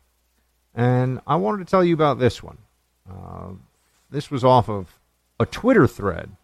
Usually you don't find a lot of wisdom on Twitter or a lot of things that inspire you, pull at your heartstrings. This one, though, I thought was worth sharing with you in particular. It's from a Father Goyo, who's a Catholic priest. And here's what he shared. Meet Estella and Nicholas. Today they got married. For anyone else, this would just be a picture of a normal wedding day. But for these two, there's much more than meets the eye. For them, this is a story of the triumph of love and hope. There's a nice photo of Nicholas and Estella looking very lovely on their wedding day. Father Goyo writes, 3 weeks ago, I was approached by someone at my parish. Father, there's a couple who wants to get married. I'm glad to hear it, I said. Tell them to call me and we will set up a meeting. Well, she said, this is the thing. They're in the hospital. Could you come see them, please? I went to visit them, only to find out that Estella, a beautiful 26-year-old woman, had cancer that had spread all over her body. Doctors gave her a limited time of life. I saw her husband-to-be by her side with a sad smile in his eyes, asking me for hope and a miracle. I didn't know what to say. I can't perform miracles, but I listened and I did what I do best. I put a smile on Estella's face. Her smile brightened the room like I've never seen before. Yes, I told her when she asked me about her wedding, I will do the wedding. I went back home very sad. I never take the hard cases home with me in the hospitals, but this was different. I couldn't shake it off. Plus, I've never done an emergency wedding, so the nerves were pretty bad. Now I had to prepare for something I myself wasn't ready for. We agreed we would do a private wedding since she couldn't move much and had tons of needles. I would come to the room along with the witnesses and some family members. I'm not going to lie. I felt really nervous. This is something they don't teach in seminary. The day came. I took my alb, stole, and ritual book, my holy water, of course, and I decided to stop at the store to buy her some flowers since I didn't expect her to have many. I already told friends to make her feel like a bride and to put in a suit, I said, for her groom. I drove to the hospital. When I got there, I couldn't believe what I saw. 60 people were waiting, including doctors and her nurses. Estella felt so much better that the wedding would take place in the chapel, and she looked so beautiful and full of life. And there is a photo that he attaches of Estella looking absolutely splendid on her wedding day. Father writes, I gave her the bouquet of white roses, and smiling timidly, she said, Thank you, Father. This is the dream of my life. I never thought I could do it before my life was over. I am telling you, I had to summon all my strength not to cry, so I just smiled back and helped her up. I accompanied both groom and bride to the chapel, which was packed before we started.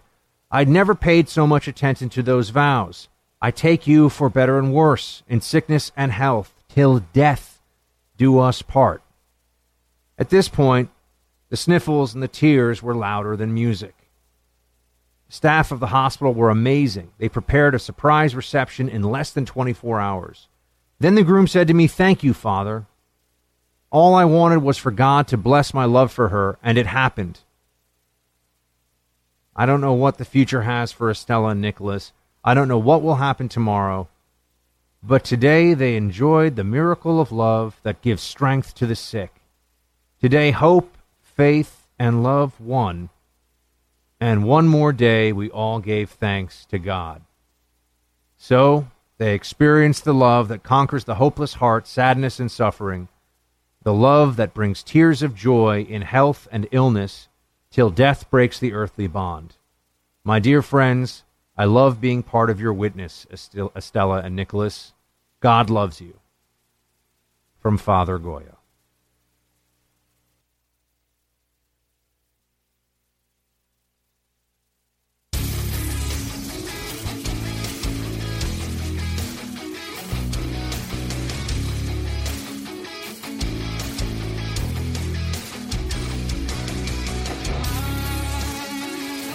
Time to spread some freedom coast to coast. He's a lean, mean analysis machine. Team Buck, it's time for roll call.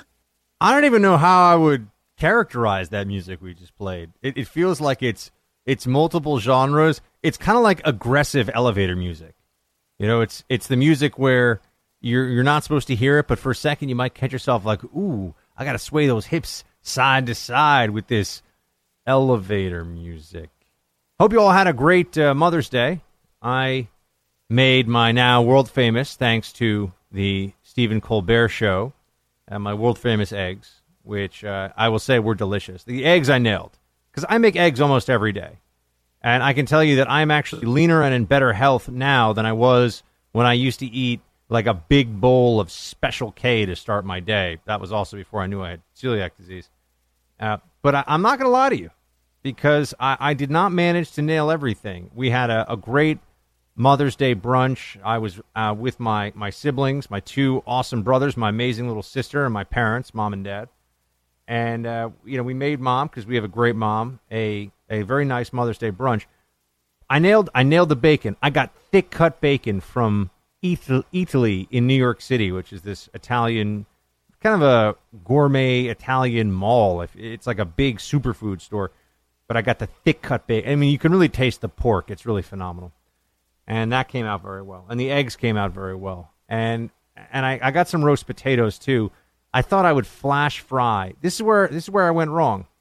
I thought I would flash fry the roast potatoes. And sure enough, they didn't get so much flash fried as flash soggy. And yeah, it wasn't really the all-time best move that I've ever pulled off. What an idiot! Oh, what a loser! Good. More for me and you. But other than that, everything was great. We had a really good time. Really enjoyed ourselves. And there you have it. And I hope you had a great time, too. Let's get into roll call. Facebook.com/Buck Sexton if you want to send me your thoughts. Also, official teambuck@gmail.com. One bit of business. I actually have to put off the announcement about why I'm in the swamp for one more week.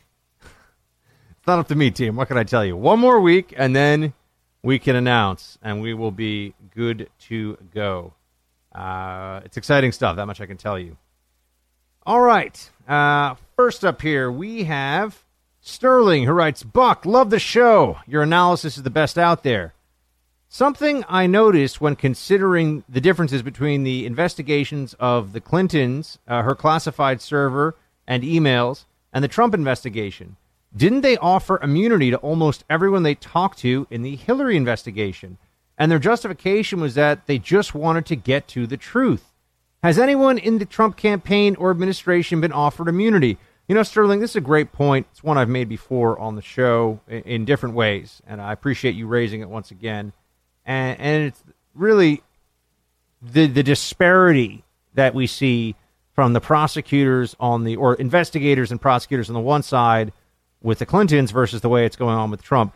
They gave not just every benefit of the doubt, but really bent over backwards, trying to make sure that there was no way that anyone could run afoul of a process charge, right, of lying under oath or obstruction or destruction of evidence or any of that with the Hillary probe.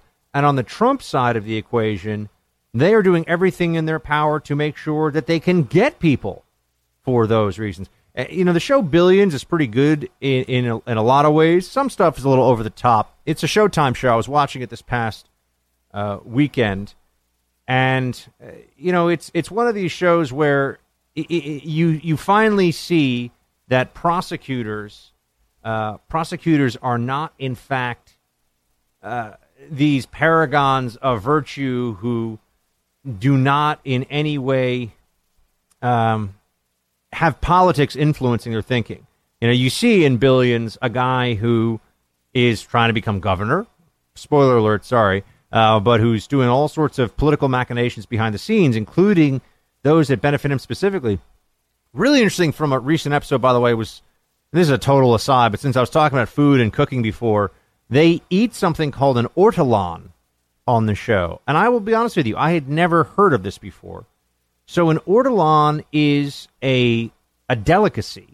This became popular they say it was popular even in ancient Rome, but it certainly is still something that is liked by a certain contingent in France. An ortolan is a songbird, and what they do, and by the way, it's illegal to eat it, and it's considered a great mark of elitism if you ever get the chance to eat it.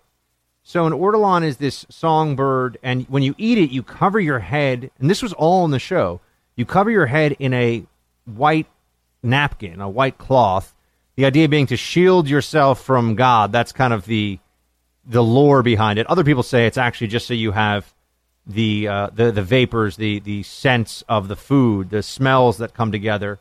You enjoy it more if you have this napkin over your head.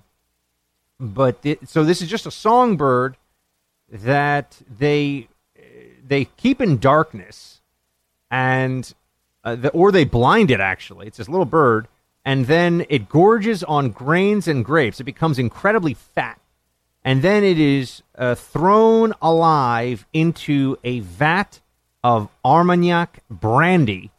So you drown the bird in brandy, which then, of course, also marinates the bird after you've made it insanely fat.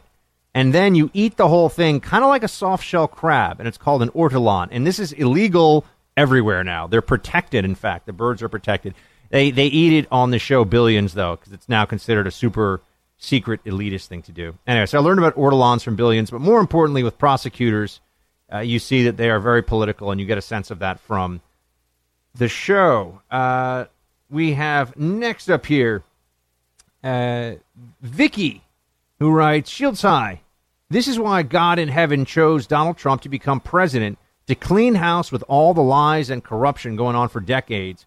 We all knew it, and even some on the other side knew it, but were not able to speak, and probably because lives were in danger. This is a great and scary time to be alive and aware of the business in D.C. Keep up the good work, Vicky. Well, Vicky, thank you so much. Appreciate the words of support, and thank you so much for writing in on Roll Call.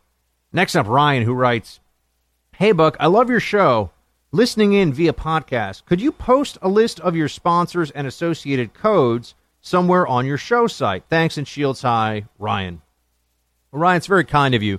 And it is really important, folks, whenever you hear me talking about our sponsors, remember, those are companies that like my show, like what I'm doing, appreciate the work and effort that goes into this. And so it really is a partnership. And when you use that promo code, you get a discount, which is great. But it's also a way of casting a vote for the Freedom Hut, for this show. The Buck Sexton Show is what it's actually called. But it's really important. It really helps. It means a lot. And these are, when I tell you about my sponsors, I mean, I drink Black Rifle all the time. I'm actually going to get Black Rifle sent to my new office here in D.C. as well as at home. So I'm all about it. If you're somebody who runs a company and you want someone to do background investigation services for you, or just background and vetting in general, global verification. I know the CEO. It's a company of great guys. But when you call them, we don't have a promo code. Just tell them, I learned about you on the Buck Sexton Show. That stuff makes all the difference. It really does. And we do this show. It's obviously free for all of the listeners. But if you can see your way fit to do so, please check out our sponsors. Use our promo code. Spread the word. Tell people that you heard about it here. It means a lot. It means a lot to me. Thank you so much. So, Buck 15 for Black Rifle, by the way. Buck 15. So next up here, we have so many good callers. It's so much fun. Joshua. When I say callers, I mean writers. Pardon me. Hey there, Buck. Big fan. United States Marine Corps active. I'm a fan of yours and Joe Rogan's. Would like to see you on his show or vice versa. He's got a really negative opinion on Trump, and I get that Trump is not perfect, but I'd like to see you set Rogan straight and maybe help him see the light a little. Anyways, take care and Shields High. P.S. I love Rogan, but his Trump bashing is over the line and just drives me insane. Well, Joshua, first of all, thank you for your service. I'm always especially honored to have such a a fantastic contingent of active and former U.S. military listening into this program. We really have. It's a core audience for us. I like to think it's just because of the content. Maybe it's also because I have a little bit of a richer understanding, I think, of what a lot of the military goes through, having lived for long stretches of time on military bases here and abroad, having spent a lot of time in some of the dicier parts of the globe, Iraq and Afghanistan, notably. So that's one other place that I think one other way that we can connect. As to Rogan, I'd love to do his show. And you know what's actually something that for those of you who are so interested, I take guest suggestions from all of you. When you email me or you send me a note on Facebook, you say, hey, check this guy out or this gal out. I look them up, and if we have a way of working them into the show, I've brought on lots of guests because of audience request. So if you want me to do the Joe Rogan show, and you're a constant listener, you're a frequent listener to the show, reach out to Joe. Say, hey, you should have Buck Sexton on. You'd be surprised. He might be like, yeah, you know what? That ex-CIA analyst dude with the poofy hair, I'll give him a shot. We'll talk about some stuff. So I'd be happy to do a show. I think Joe does some really interesting work. And Joshua, thank you so much for the suggestion. Let's see here. Bryce has been writing here. He writes, I've been trying to think of something worthwhile, but to no avail. I have a question, though. In your opening sequence, there are two Morse code letters. Is there some meaning to this? I would have expected BS, not BG. Shields high, Bryce. Bryce, I have no idea, man. I don't know Morse code. I'm not going to lie to you. So you caught me, my friend. That's going to be it for the Hut today. Thank you so much for hanging out with me. I will be back with you every day this week from the swamp, where I am live and things are steamy and getting swampier. Send me your thoughts. Please tell somebody about the show. And until tomorrow, you have your orders, my friends. Shields high. Nine Line Apparel is a veteran-owned and operated patriotic lifestyle brand. And as a give-back company, Nine Line is proud to announce a partnership with NASCAR driver Jeffrey Earnhardt to give back to children of our nation's fallen. From now through the end of May 15th, so not a lot of time here, folks, go to 9lineapparel.com to get their Remember the Fallen Memorial Day t-shirt. With each shirt purchased, you have the option of submitting the name of a fallen soldier, and these heroes' names will cover Jeffrey Earnhardt's car at the Coca-Cola 600 over Memorial Day weekend in Charlotte. The charity that Nine Line and Jeffrey Earnhardt are partnering with is Angels of America's Fallen. They support the children of those lost due to military service. So please support our fallen heroes. Go to 9lineapparel.com to get this exclusive Memorial Day t-shirt. Do so, if you can, before the end of May 15th. So we just got a short period here. 9lineapparel.com. Support our fallen heroes.